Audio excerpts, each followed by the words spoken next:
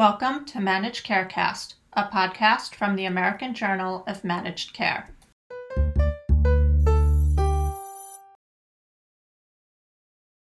My name is Allison Insero, Managing Editor of the American Journal of Managed Care.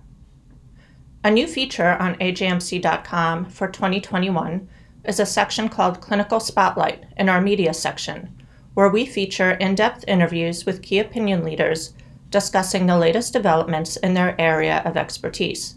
On this episode of Managed Carecast, we thought we'd bring you some short excerpts of these interviews our editors have been having recently. The first one is with Rose McNulty, our latest staff member on AJMC, who interviews Dr. Charles Rudin, Chief of the Thoracic Oncology Service at Memorial Sloan Kettering Cancer Center and Principal Investigator of the National Cancer Institute Small Cell Lung Cancer Consortium.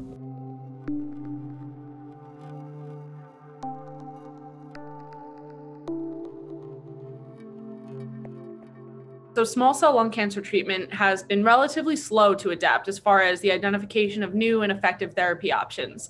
What treatments have shown the most promise in recent trials? So probably the most important recent advance in small cell has been the advent of immunotherapy for small cell as part of its first-line therapy. So the introduction of either atezolizumab or durvalumab, both of which are PD-L1 antibodies, when added to first-line chemotherapy, showed a significant survival advantage. It's really the first time in a very long time we've had a positive trial for first-line metastatic small cell. So those really serve as benchmarks. And then identifying biomarkers predictive of therapy response has also been a challenge with small cell lung cancer. So I was wondering if any trials in particular have shed light on biomarkers for small cell lung cancer that can help guide ongoing trials and treatment. So defining biomarkers for small cell lung cancer has been a real challenge. I think we are beginning to make progress in that domain. One biomarker that we think is of interest is a marker called Schlafen-11. When Schlafen-11 is silenced, it causes resistance to both chemotherapy and to PARP inhibitors. And there's been, clinical data suggesting that Schlafen-11 may be a predictive biomarker for PARP inhibitor activity.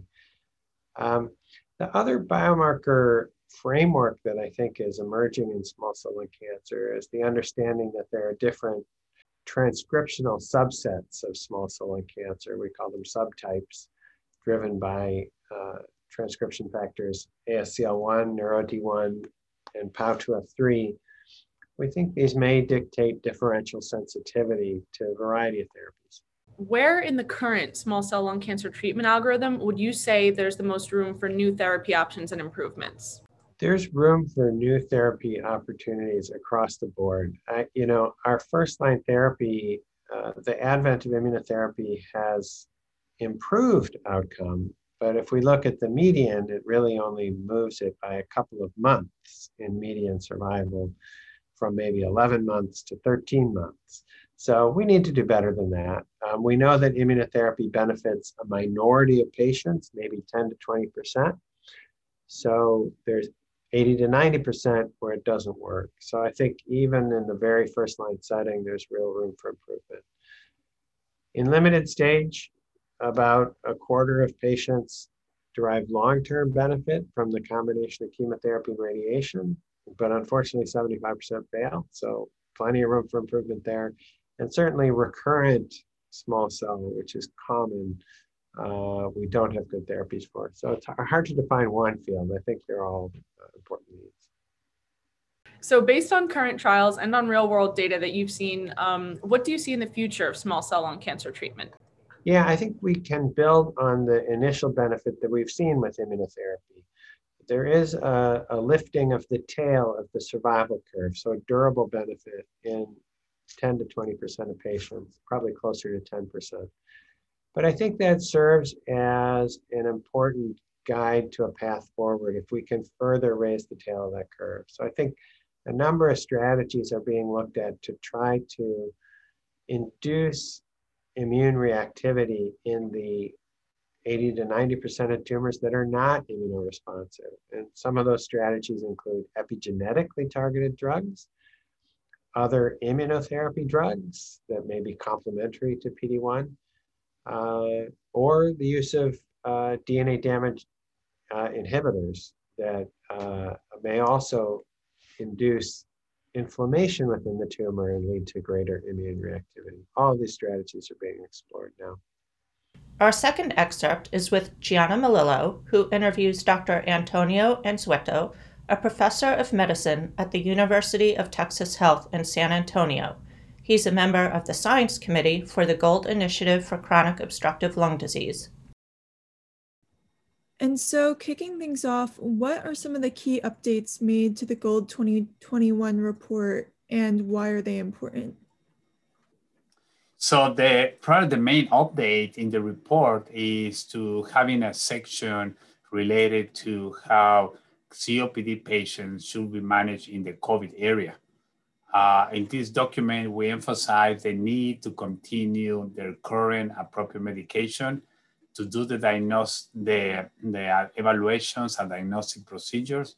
We recognize there are limitations in the use of spirometry due to the COVID and the risk for contamination, but that doesn't mean patients should not continue their appropriate therapies, as well as the prevention measurements such as smoking cessation and pulmonary rehab. We specifically also recognize that COVID may not finish the day the patient starts feeling better, that patients may have some long-term effects part of the COVID. So we have a section of follow-up assessment in the COPD patient after they develop COVID. So the main areas are related to the management of COPD patients during the COVID pandemic. And what are some of the goals for this year's GOLD report? So I think that one of the main goals is going to be to fully understand how the pandemic is impacting our COPD patients. And more important, how the vaccination will be able to protect these patients. So we're looking forward as the vaccination is being implemented in older individuals with comorbid conditions, to understand one is the efficacy as well as the safety of the vaccine to protect our patients with COPD or with chronic lung disease.